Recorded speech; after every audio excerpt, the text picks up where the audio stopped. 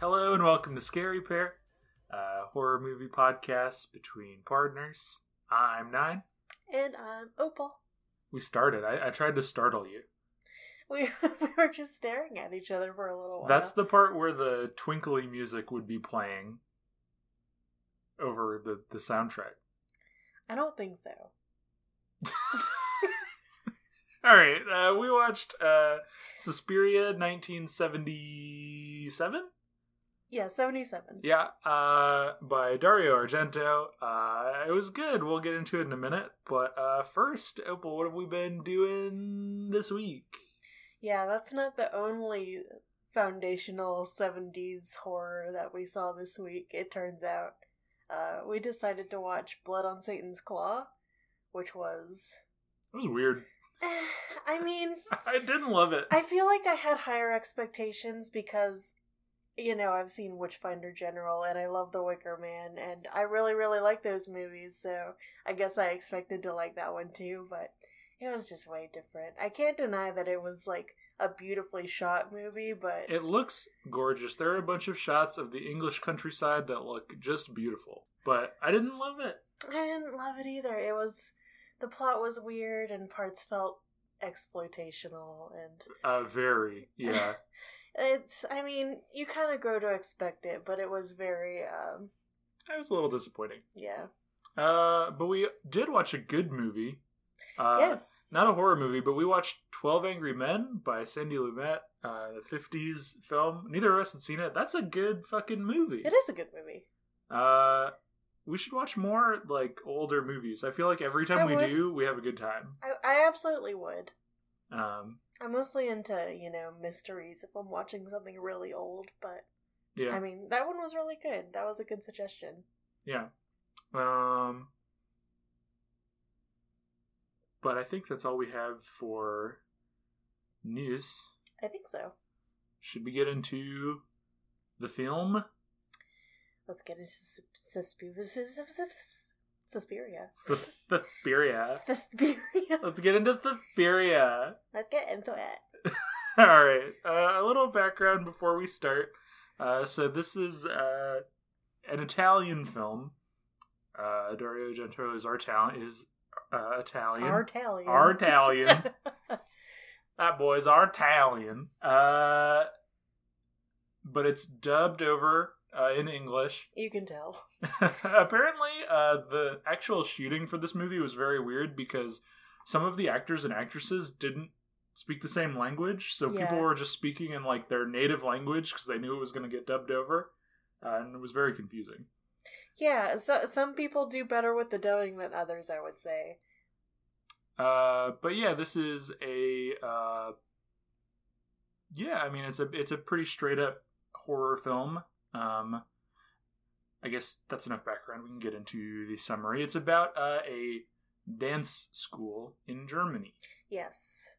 We actually open with the opening credits that tell us in voiceover that Susie Banyan is going to study ballet in Freiburg, Germany. The credits are interesting. I've never seen any Argento movies. I looked it up. This is my first one.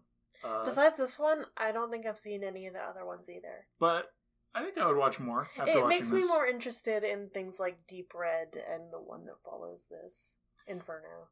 Yeah. And hey, he's still alive.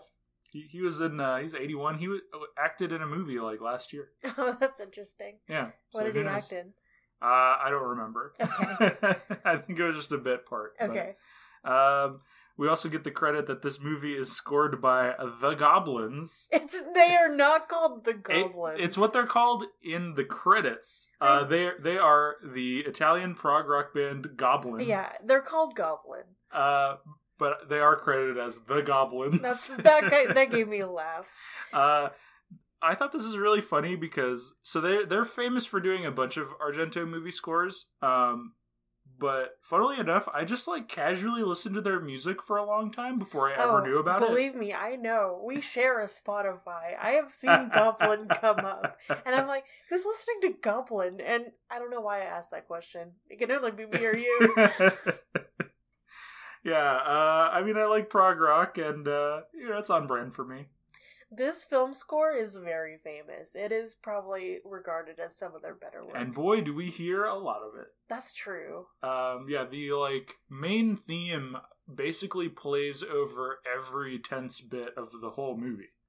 You know, I thought I remembered it playing more than it actually did. I don't know, I felt like it played a lot. Maybe 3 or 4 times. I was a little sick of it by the end, if I'm honest. I mean...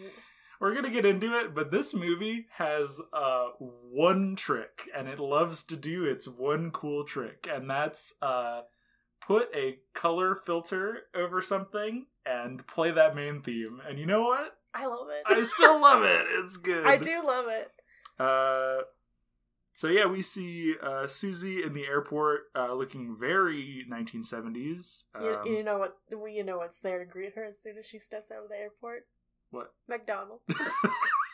That's right. Also, the music does this thing that it never does at any point in the movie, where it cuts scene to scene, or shot to shot, even in the same scene. So she'll be like walking through the airport, and it'll be like bling ba bling ba bling ba bling ba bling, and then it'll show like a different shot. That does not sound like the thing. And then it'll show a different shot, and it'll be silent, and then it'll cut back, and it'll be like... I completely forgot about that part. It was very funny. She, runs out into the rainy street trying to get a taxi. I have a note here that the colors are already off the chain in this movie. Yeah, they don't really hold back with the color stuff. This was apparently one of the last films shot in Technicolor. Yeah, I saw the same. Because Argento wanted that really vivid look that Technicolor has. And yeah, you can tell it's kind of the same technique used for The Wizard of Oz and kind of really, really vivid early movies that look like that. Yeah, and I guess that's a lot of what they're going for visually throughout the movie. I feel like colors aren't that bright now. I don't know. There's something unique about it. I mean, yeah, it's great. Susie arrives at the dance academy that she's going to be studying at. And as she gets there, a woman is fleeing in a panic. And she's not let in when she tries to get in over the intercom. I feel like this is normal for dance school. Maybe European dance school, I don't know. All dance schools are pretty rough. Oh, you mean what I understand. You mean the girls running out in tears? Yes, yeah. Absolutely. No, I think they mention it later on that it's oh well, she was just causing trouble, and it's I guess I guess. The music is really roaring throughout this whole bit. The woman who kind of was fleeing, she checks into this crazy looking hotel. Oh yeah, there are some wild wallpapers in this movie. Yeah, I guess she's meeting a friend because she got kicked out, but she's clearly disturbed by something she saw at the academy more than she is upset about being expelled. Yeah, she's really on edge the whole time. We get another blast of the music, which is almost a little bit cacophonous and makes it hard to think at times. The other part of the soundtrack that isn't the main theme is really chaotic and cacophonous, but I kind of like that. It's in service of a vibe, which I really appreciate. I appreciate it. I also feel like kind of the overuse of soundtrack is very 70s, I would say. Yeah, I mean, I guess we can talk about it now, but this movie loves to hit you with a big color filter and a big, shot of that music anytime anything's going on. And, it is in service to a style, and I love stylistic movies, but it is an overuse for sure. It is every single time. I don't know. I think this movie is unique enough that I don't really get annoyed with it, which is more than I can say for the first time I saw it. Do you want to talk about that? Okay, yeah. The first time I saw Suspiria, I didn't like it that much. And before you come at me with pitchforks, I know it's kind of, but I had a headache. Yeah. And you know how old movies kind of have that tinny peaking sound that just reverberates? That was getting me really bad with the soundtrack. It was getting me tonight. Yeah, I had a root canal today. I'm feeling fine, but the tinniness definitely hit me a little bit. I might have been hungover, but it was annoying me. The soundtrack was annoying me, and it made me not like it. But I'm really glad that I got to have fresh eyes on it finally. Yeah, I think we both enjoyed our reviewing a lot this time. Yeah. But back to the movie, the woman looks out the window and she sees a pair of eyes looking out at her. And a hairy arm kind of like breaks through and grabs her, and she screams, and she is stabbed to death. It's really visceral. Just like a lot of movies kind of get creative with their kills now, but there's something just very disturbing about seeing someone get stabbed over and over again, I would say. Well, and then it tops it even because she like falls through this like stained glass ceiling. Yeah, she sets off the mousetrap contraption. She gets strung up by like this cord as she's falling, and it loops around her neck and she dangles as though she were hung, basically. Yeah. And as part of breaking through like this skylight, her friend is impaled by the falling debris. Yeah. Which, yeah, it's like pretty visceral for sure. It's a wild murder scene. An opening scene, it definitely like sets you on edge. Yeah. The next day, Susie returns to the academy and is able to enter. We didn't talk about it at all, but it's this all red building with like this gold and black ornamental trim that looks really dramatic and cool. Yeah, it's a real famous building also. On the at least the facade is. Yeah. Susie is greeted by a Miss Tanner. I didn't mention it, but Susie is played by Jessica Harper, and Miss Tanner is Alida Valli. She's the instructor, or an instructor, who introduces her to Madame Blanc, played by Joan Bennett. Madame Blanc is familiar with Susie's aunt, who I guess was also a dancer. And she tells Susie about the murder that happened the previous night, and also that she has to pay for room and board, which is going to be off campus with another student because there's no room for her apparently.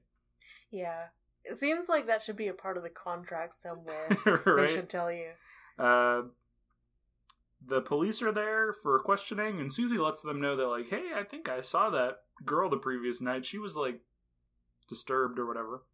There are some capital C characters here, like Pavlos, who's a weird-looking guy who we learn through a line of dialogue has no teeth. He's also Romanian and doesn't understand English. And also a weird little nephew boy of Madame Blanc. And this little German boy, this blunt-smoking German boy. He looks like he's about to dip into a chocolate fountain. And be lost forever. Yeah. Miss Tanner introduces Susie to the other dancers. She meets Sarah, played by Stefania Cassini, who seems friendly, and Olga, played by Barbara Magnolfi, who is going to be her landlord. She's a bit weird and aggressive. We cut to her apartment, where she's got some crazy wallpaper. Every room has crazy wallpaper. You might as well just say that for every single scene that happens. Also, I gotta say, this movie is full of just, like, brunette women with skinny dancers' bodies, and I wouldn't blame anyone if they got a lot of them mixed up.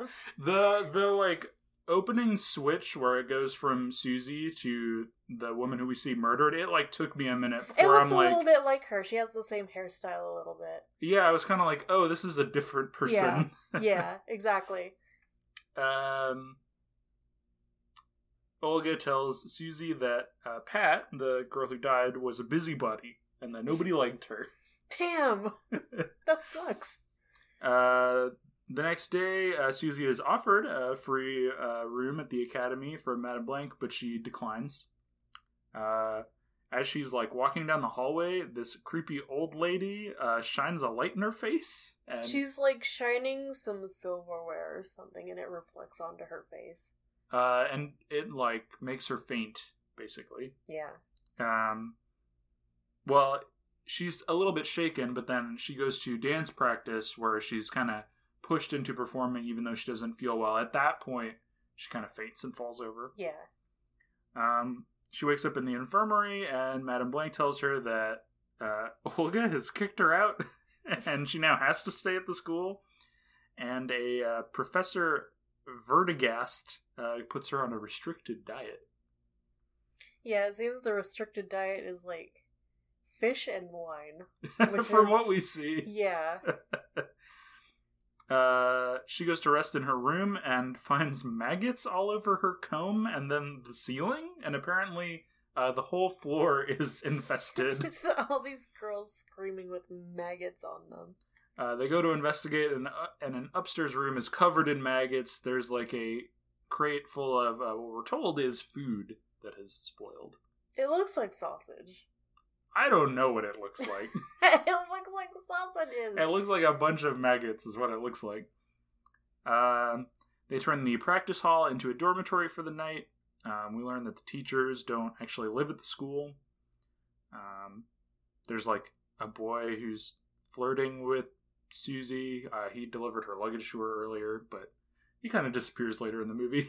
Yeah, he's not much of a character. That night, Susie and Sarah hear a strange noise. There's like a woman on a sheet breathing weird. It's a creepy snore, but also it's kind of rude, isn't it? To just like call out someone's particular snore. Sarah tells Susie about this one time she heard this strange noise, the same strange noise while staying at the school, and it must be the directress. But she's not supposed to be staying there. Question mark. Yeah. The next day, in fact, Miss Tanner denies that the directress was there. Also that day, a blind pianist guy named Daniel, he has a cute German shepherd who attacks the weird nephew boy. We don't see it happen, but it is told that has happened. Yeah, we're told that it took a chunk out of him. And Daniel is fired / quits somewhat unceremoniously. I will never pet und doggen again. Yeah, Daniel seems to think that like his dog is like a perfectly nice dog and would never hurt anyone unless provoked. So. That's what they all say. You know? That is what they all say. That is what they all say. But also, I wasn't really aware that German Shepherds were an ideal service animal. I always got the impression they were a little bit hyper, but I guess in theory, like, any dog probably could be. Who knows? Susie and Sarah are having a conversation. Susie doesn't think that the teachers are actually leaving the school based on the sound of their footsteps. They're actually going somewhere inside the school. And Sarah kind of tries to count their footsteps to figure out where they're going. Yeah, she tries to wake Susie up, but it's not really working. She's all groggy. You kind of get what's going on already, that she won't wake up. Yeah. We cut to Daniel, who is enjoying a German beer hall performance. There's some guys up on tables in weird shorts doing a little dance. I don't know if this is what beer halls are like, if they're just dudes hugging each other and slapping each other, and it's really loud. Seems and it's like a dark. great time. Maybe? I don't... It seems like a nightmare to me, but whatever you want. On Daniel's way home, his dog gets all worked up about something. You see like a weird shot of like a shadow flying overhead. We get like some percussion-y wailing music. And abruptly the dog kind of jumps up and tears out Daniel's throat. Yeah, this is kind of a creepy scene where like he's surrounded by this kind of old architecture, and you look up and you see a statue, and then you turn back and the statue is gone. And just, there's a weird loneliness where he's in the middle of the square by himself with his dog freaking out. And... Yeah, this shot's incredible. I guess they shot it at the Munich City Square. Yeah. It just looks incredible. It's like this big open square. Opal joked here that this is where Abraham Lincoln lived. Because they're like these column buildings that look like the Lincoln Memorial. Am I wrong? The next day, the girls joke that maybe there's some kind of hex at the school, or that they should call an exorcist. No way, never. Susie meets with Madame Blanc and tells her that she heard Pat say the words secret and iris when she was leaving the school. Yeah, and you see her funky wallpaper behind her. More funky wallpaper. Yeah. Sarah tells Susie that Pat was in hysterics the night she left, and she seems kind of determined to investigate Pat's death. I guess Pat had given Sarah some notes before she left, but they've been stolen from her before she can read them. Sarah's kind of panicked at this point, and she tells Susie she's figured out how to figure out where the teachers are going at night, and asks if she knows anything about witches. Yeah, she tells her that she only told one other person, but I didn't catch who else she told.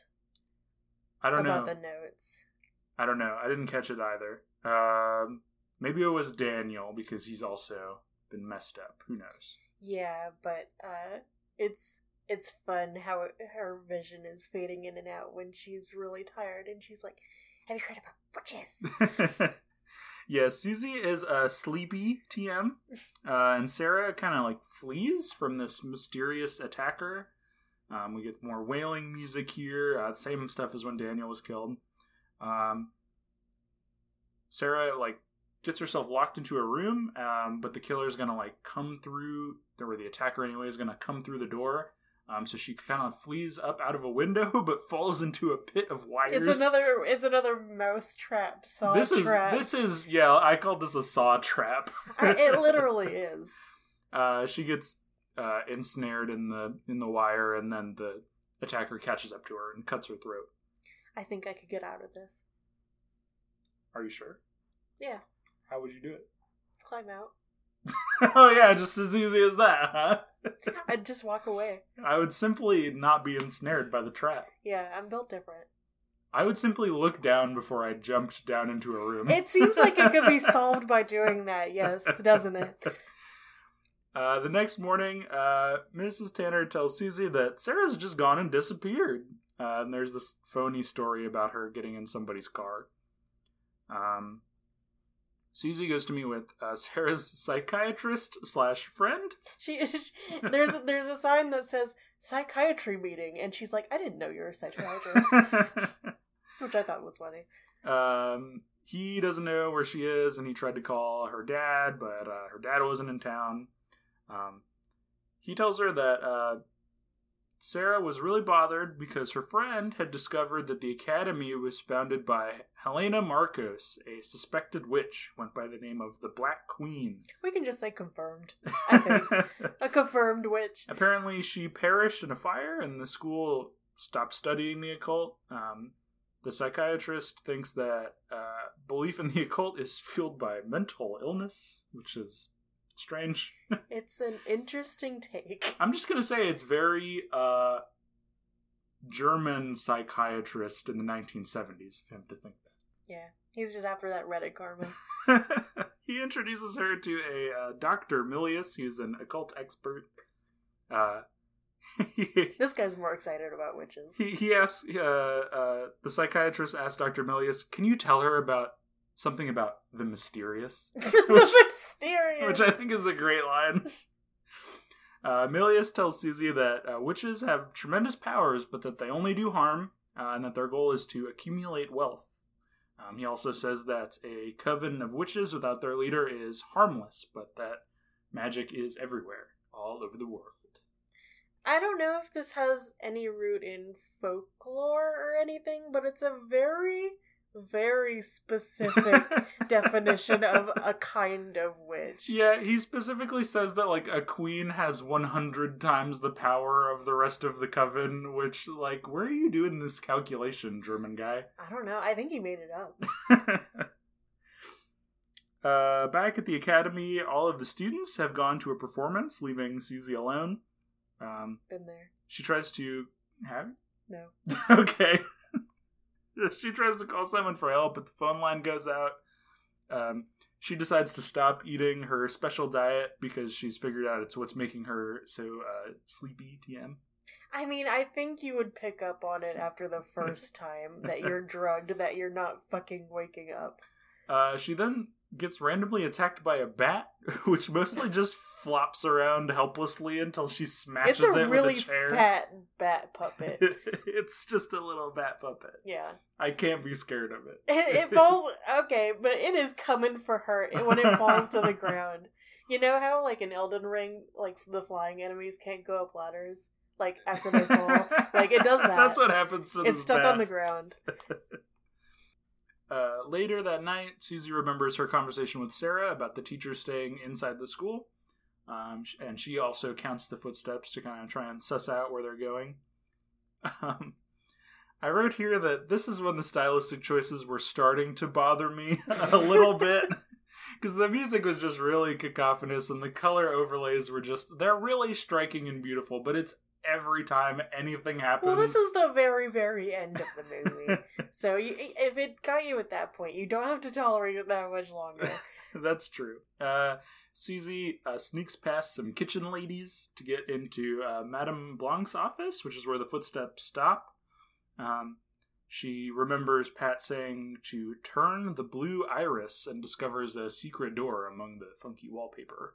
Yeah, we saw that Netflix show about that lady that builds sex dungeons, and I think, if anything, I've learned that you just really need a secret door in your house if you know what's up. If you had a secret door in your house, where would you put it? In the wall. Okay, but... I'm trying to think what's something that no one would touch. I want to do it Minecraft style. It's behind a painting. Okay. Like a big conspicuous painting. Conspicuous painting. Alright. That's not a very good spot. No one will mess with the big conspicuous painting. No. Susie follows a secret passage and overhears a conversation amongst the teachers about how she needs to be killed. And she discovers Sarah's dead body. Madame Blanc is also doing some kind of ritual to draw power from Helena. She, invokes her. Yeah, Sarah's kind of weirdly pinned like a butterfly, which I think is interesting. It's creepy looking. Susie is almost caught at this point, so she goes to hide in a room, and it's the room where the same moaning woman is resting. The whistly snoring. We find out that this is in fact Helena Marcus. She kind of taunts Susie, who tries to stab her, but then Helena disappears, and Sarah's reanimated corpse enters the room to attack Susie. It's kind of creepy. At kind of the last minute, though, Susie can see Helena's illuminated outline, and she stabs her through the neck with this just random piece of a chandelier that fell over or something. She's a 70s After Effects laser, which was in every movie. And this kills her. At this point, the room starts to tear itself apart, including the witches themselves seem to be Yeah, they all just start dying. Yeah, they all just start kind of flailing around. Yeah, and the school just kind of tears itself apart. Yep. And she runs out into the rain as the building catches fire, and we roll credits. That's the movie. That's Suspiria. That was good. That was a good movie. Yeah, I'm really glad that you liked it, because I really enjoyed it myself too, even if my first viewing wasn't as favorable. You said earlier, nobody come for you for not loving the movie the first time, and it's a good movie. I really enjoyed it. I liked the stylistic choices, even if I thought they were maybe a little heavy-handed. But people talk about that movie like it's one of the greatest movies of all time and a complete and total classic, and it's a good movie. Yeah. I had a great time, but I don't know about all that. I mean, I think I wasn't as into it as a younger teen, because it is kind of this loud, overstimulating soundtrack and visuals, and then just in the middle, there's kind of nothing happening between those moments, and I could see people kind of getting bothered by that pacing a little bit, but I don't mind it as much. But I mean, just in terms of the story that's being told and the beats and the drama of it, it's yeah, this is a nice stylistic 70s horror movie. I've seen a few of these, they're all pretty good, Yeah, but you can't really say that there's any other movie that looks like this one or feels like this one. I feel like this is a good segue into doing our ratings, and we can talk about some of this stuff in depth, and then we can close with some final background on the movie. Sure. Okay. So spookiness rating. How scary was it? Kind of, what are the spooky vibes coming off of it? What would you give it? I think I'm not very technically scared by older movies anymore, but it does have some really creepy, interesting visuals, so I almost want to give it a 3, just right in the middle, just for hitting that sweet spot of, oh, this doesn't really affect me in that way anymore, but I can see how it could be really scary. Yeah, I mean, I like the scares in this movie. I feel like the fact that all of the tense moments kind of pull from the same kind of spooky palette hurts it a little bit, just because you kind of see everything coming, and it's very sort of like a little bit of drawn on setup and then punchline. But the punchlines are good. All the like effects are very technically well done. I think it's got a creepy vibe. I think the vibe of like a cult dance school in Germany is really good. It's really cool. I said all the wallpapers are really crazy, and a lot of them are really gaudy, and the patterns are really busy. But I don't hate any of them. I would love to have any of these wallpapers, quite frankly. I think for spookiness, I'll give it a 3, yeah, because there's just not a lot of like actual scares in it. I wasn't like scared by the movie, but I do love a lot of what it's doing. Yeah, it's got some really cool effects for sure. Like when the dog murder scene, there's some really meaty viscera kind of being eaten. Yeah, no, I like the blood and guts in this movie for sure. It's got that really bright neon red 70s movie blood that is fun. Next is watchability. How easy is it to kind of just throw this movie on and have a good time? More sort of vibes. What would you give it for watchability? For this time around, I would give it a 4. Just because it kept my attention, and I thought it was really, really interesting visually, and it was just really fun to watch through this time. But if you have a hangover, maybe it's a 1. Yeah, I think I would give it like a 3 for watchability, just because like maybe a 3.5, because I do feel like some of it is a little heavy-handed, and I do feel like some of the pacing is a little weird. But I had a great time watching it. I would definitely like watch this movie anytime, honestly. So I can't give it like lower than 3.5, I think. Yeah, that's fair enough. But now it's time to really award some fucking points to this movie. It's time for the Vincent Price Vamp rating. This is the campiness, kind of the vibes, the performances. This is getting another 70s 5, right? Like... I think it has to be a 4. I think the dubbing hurts the acting a lot. That's a great point. That's a great point. I think I'm only going to deduct like half a point from it for the dubbing, because it is ridiculous. It's a ridiculous movie. It's way up there for sure, but I feel like I have to save my 5s for the legendary legends. All right, so that's a total of 11 points for both of us, I think.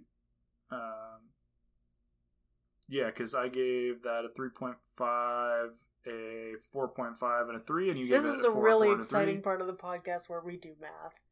That's right. So we both give it, an 11 out of 15, which is pretty good. I feel like, if anything, that's a little low for how I felt about it, because I thought it was great. I don't have any bonus points to give it, though. Oh, you don't? No. I mean, I love A Coven of Witches, don't get me wrong. Well, Helena Marcos has those same black stiletto falsies that I also wear, so I have to give her, 1 point for that. Alright, hell yeah. So yeah, I mean, we both really liked it, but I don't think it's by any means, our favorite movie that we've watched so far. We watched, Black Christmas, for example, and I think that's, a better 70s horror film. I don't know. I think they're comparable for me. I like them both a lot. I do feel like they're in the same, ballpark for sure. I love them both. I'm learning that I just really love 70s horror for the most part. We've been watching a lot of it lately, to be fair. But yeah, I mean, I've talked about on previous episodes that, I wish more movies would, take a big swing with doing something stylistic and cool, and this movie absolutely took a big swing. Yeah. I think for the most part, yeah, it pays off. I mean, I was a little not charmed by it, but I didn't hate it by any means. Like, I'm glad it's like that because I think it makes the movie in a lot of ways. Yeah, you know another movie that makes a lot of use out of red and blue, though. Yeah? I Know Who Killed Me. Oh my god. Are we ever going to do that movie for this podcast? I don't want to. I don't want to see that movie. I never want to see it again. But it's the only other movie I can think of that does red and blue so hard. This movie does red and blue extremely hard. Like, anytime it's, like, supposed to be nighttime or somebody, like, opens a door and, like, steps into a dramatic situation, the whole room is red or blue. Yeah, I can see... We should probably talk about the 2018 one as well, because we've also seen that one. We have seen that one.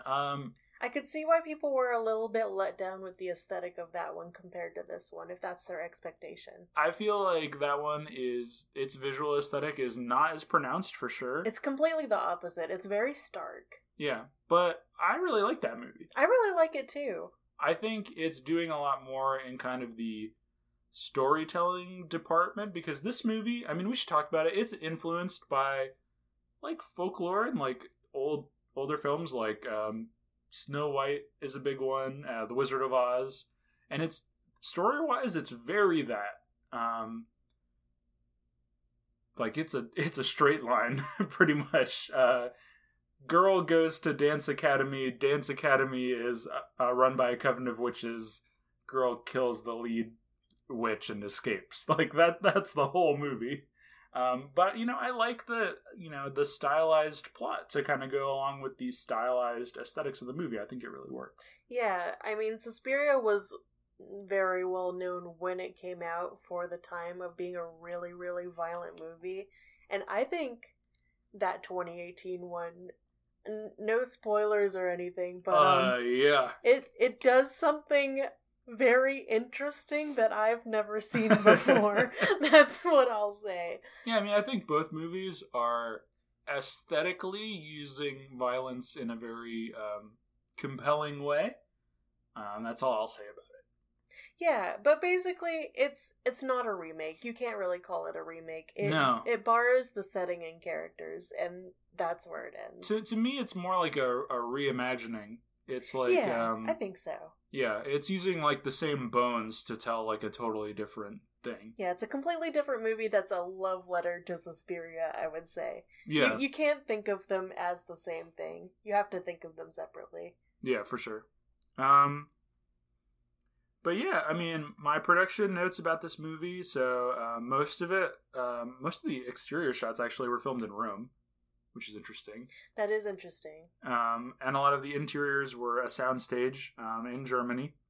There's that one bit in the Munich City Square, like I mentioned earlier, where Daniel's killed. I think that's a great shot. I think a lot of that outdoor scenes are very cool on location shots. Yeah. We mentioned the Technicolor bit for this. I think the really vivid colors give it almost like...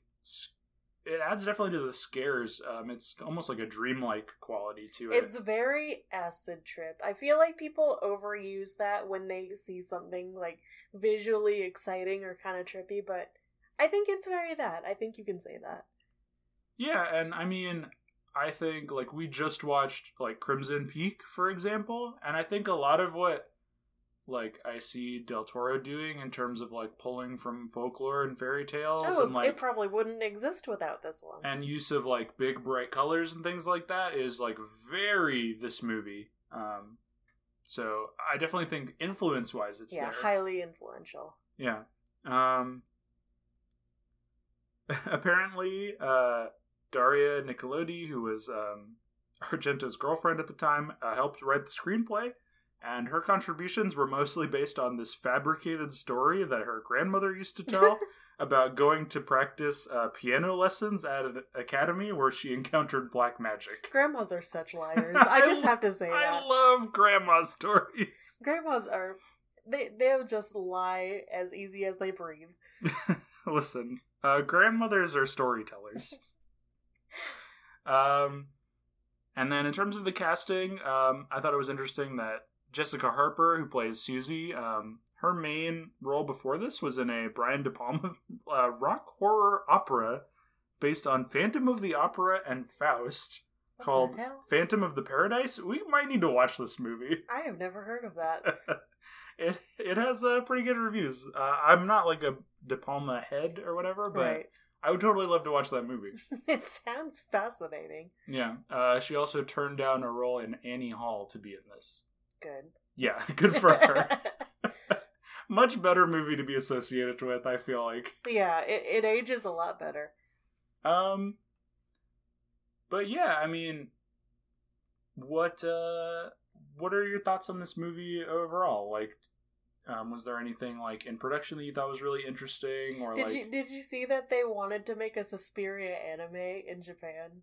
Oh, I totally believe that. I feel like that could be amazing. It would be really, really cool, but there's been no news about it ever since they talked about it at first, and I feel like it's probably not going to happen, but I think that would have been awesome. Speaking of highly influential, this movie has a ton of other media that is calling back to it or referencing it. There's a ton of albums. There's fantasy stories that reference Suspiria. There's a ton. It's really, really influential. Probably one of the most culturally influential movies we've watched. Yeah, I was gonna say this is it's a highly influential, highly regarded movie, but I feel like it doesn't get talked about enough, out loud. Film enjoyers just quietly regard it in high regards, but it's not something that we talk about a lot. It's oh yeah, everyone knows that Suspiria is a big deal and influenced a ton of media, but unless you're specifically talking about it, no one really ever brings it up as a reference. Yeah, in a weird way. I feel like this is almost a horror 101 movie that you have to see. I think I'd agree with that. I mean, there's so many movies that are doing a lot of this stuff that are really good and better for this movie existing, I think. Yeah. So I think as far as my final thoughts, I think that is it. I really, really enjoyed it this time around. I'm glad that I saw it again now that I'm older and now that I've seen a lot more movies and I can appreciate what it's doing more. I do think that yes, this is a horror 101 movie, but also I feel once you have a little bit of a horror movie palette, you do appreciate a lot of what this movie is doing, just visually and aesthetically more, because so many movies just don't have a strong aesthetic that they're going for. Not in that way, no. And it really like I said, my personal taste is maybe this was a little heavy-handed for me, but I think in the world we live in, where most movies are just gray, it's so refreshing. It's such a breath of fresh air. Yeah, no, I love it for that. I still I don't think this will go down as one of my favorite movies exactly. I think it'll go down as a really good horror movie that deserves its influence basically, but is maybe something that people should keep pulling from, because I like a lot of what it's doing. Yeah, I think if I watched it a couple more times in the future, I could see this being one of my favorites eventually. It could get there for sure. I mean, I'm really curious to see how I'll feel about... I can't make the jump yet, but, I mean, this is only my first time seeing it. I'll be really curious to see how I feel about rewatching this movie. Mm-hmm. I feel like we should rewatch the 2018 one. I was just thinking I would love to do that, because it's been since 2018 since I saw that movie. Yeah, we saw it a little bit after it came to streaming, because there was a little bit of chatter about it. People were kind of excited about it. Yeah, so. And I remember liking it. So I was really curious. I'm curious to see if I still really like it. Yeah. But yeah, I mean, in terms of themes that are going on in the movie, story-wise, I mean, it's about how witches are evil. I mean, well, it's a very female movie. I think it's important as well. I mean, yeah, almost all of the characters are women, and there's a lot of female power dynamic politics going on for sure. And I think the jump from a prestigious dance school to a coven is very A to B to me. I think that's very clever. Yeah, I mean, I do feel like it's a little bit of maybe commentary about that I don't appreciate, though. I feel it is presenting this idea of a very prestigious and historical, like, female-led organization as being, like, an evil that exists to destroy and create wealth, which, like, I don't know, I think a lot of prestigious European things are like that, but I think it's weird to call it out specifically as, like, this Coven of Witches thing, you know? Yeah, I mean, we did just see the blood on Satan's claw, which very much does not like women. Yeah, so no. I feel like this is very much less of that, but I do see what you're saying and where you might get that. Yeah, I mean, I guess that I'll say, like, I think that, I love what this movie is doing, like, stylistically. In terms of, like, the storytelling, I do feel like it leaves a little to be desired. I do think it's, like, what might keep this from being one of my favorite movies. Even if, like, I did really enjoy watching it. Like, it didn't affect my enjoyment of just sitting and watching the film. It's more about how I feel sitting and thinking about it after watching it. Yeah, I understand that's important to you, but also I feel like if something is interesting enough to me, like, that stuff doesn't bother me as much. I can kind of forgive a lot of things if something looks awesome as this does. Yeah, I mean, I don't even necessarily look at it as, like, it's bothering me and I need to forgive it or not necessarily. It's just, like, some of the stuff that I latch onto has themes that, like, speak to me on, like, a personal level, and I don't think this is one of those. So it's just, like, something that's, I more see in, like, what it doesn't have in terms of what it does have. Yeah, I will say that the newer one has a lot stronger themes in regards to the female power that I'm kind of speaking to, but it's still very much present, I think. Yeah, I mean, I think it's definitely there.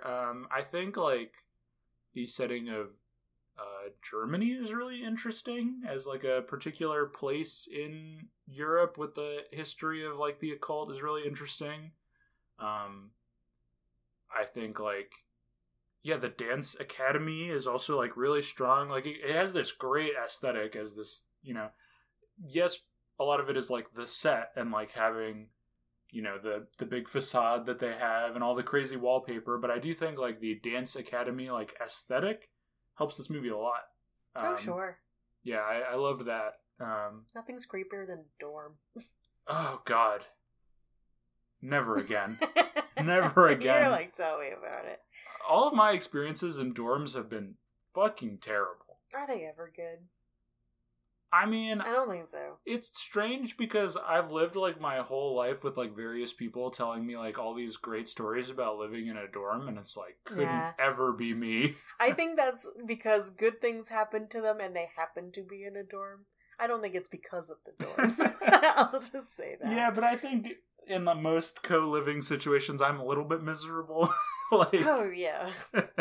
Like, I love you. I love living with you. It's one of my favorite things on the planet. We still drive each other a little crazy sometimes. Not that crazy. But you make it sound like I'm just, like, yelling all the time about you leaving your underwear around or whatever, but no. No, thankfully you don't yell about that. No, I just accept it. I'm a slob too. What do you want? Listen, I think we do well together, but definitely, like, I'm a very private person. Like, I like having my space, and you know, being told no, I can't, like, live off campus with my cool friend Olga. I have to be slowly poisoned to death in the dorm is, like, horror to me. Olga's a little bit of a bitch. I like her. She's messy. She's fun. We didn't mention it, but earlier she's just like, Susie and Sarah, those are names of a snake. Which is just they talk like children, but I think it's an entertaining aspect. Well, I read in some of the trivia that, like, they were supposed to be children, yeah. And, like, some of the like, physical framing is supposed to set them up to be, like, children height, which is really interesting. Like, I hadn't really thought about it, but I do think it adds to a little bit of, like, the fairy tale-ness of the story. It definitely delivers a grandeur and the intimidation of the set and the building as well. Yeah. It makes me think of, like Pan's Labyrinth. Maybe a bit, yeah. Yeah. So which movie is better? The Wizard of Gore or this one? This movie, hello. Okay, I just thought I'd ask because we set that up a few episodes ago. Right. Who was it that said that the Wizard of Gore was better? Juno. Juno okay. From Juno. That's really funny. I know. Isn't it the craziest thing you've ever heard a character say? All right. Well, I think we covered it. I think that's pretty much it. I think it might be time. Is it time?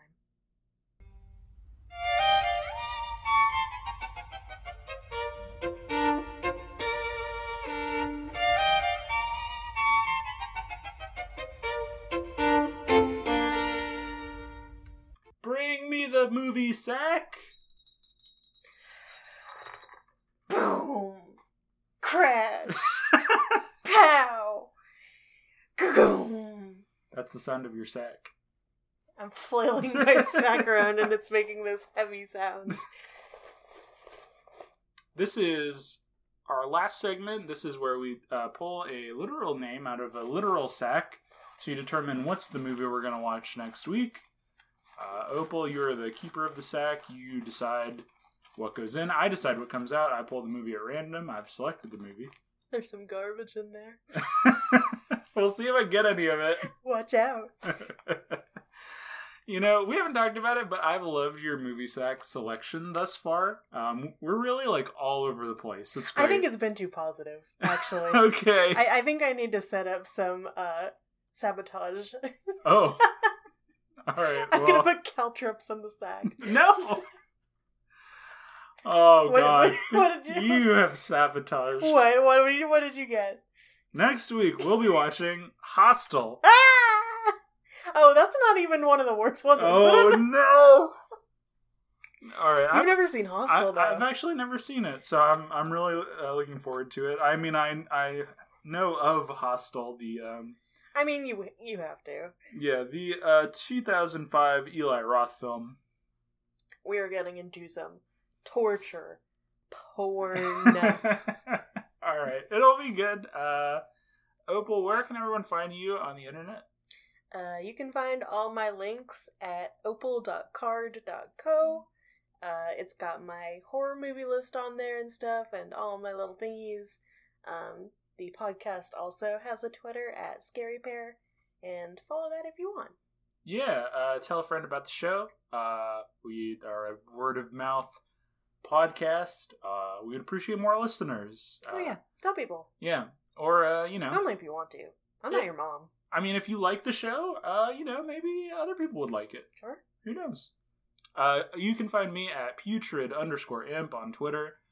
You can find my other podcast, Level With You, at Level With You Pod on Twitter. That's a World of Warcraft classic podcast I do with my friend Austin. But I think we're done. I think that's a podcast.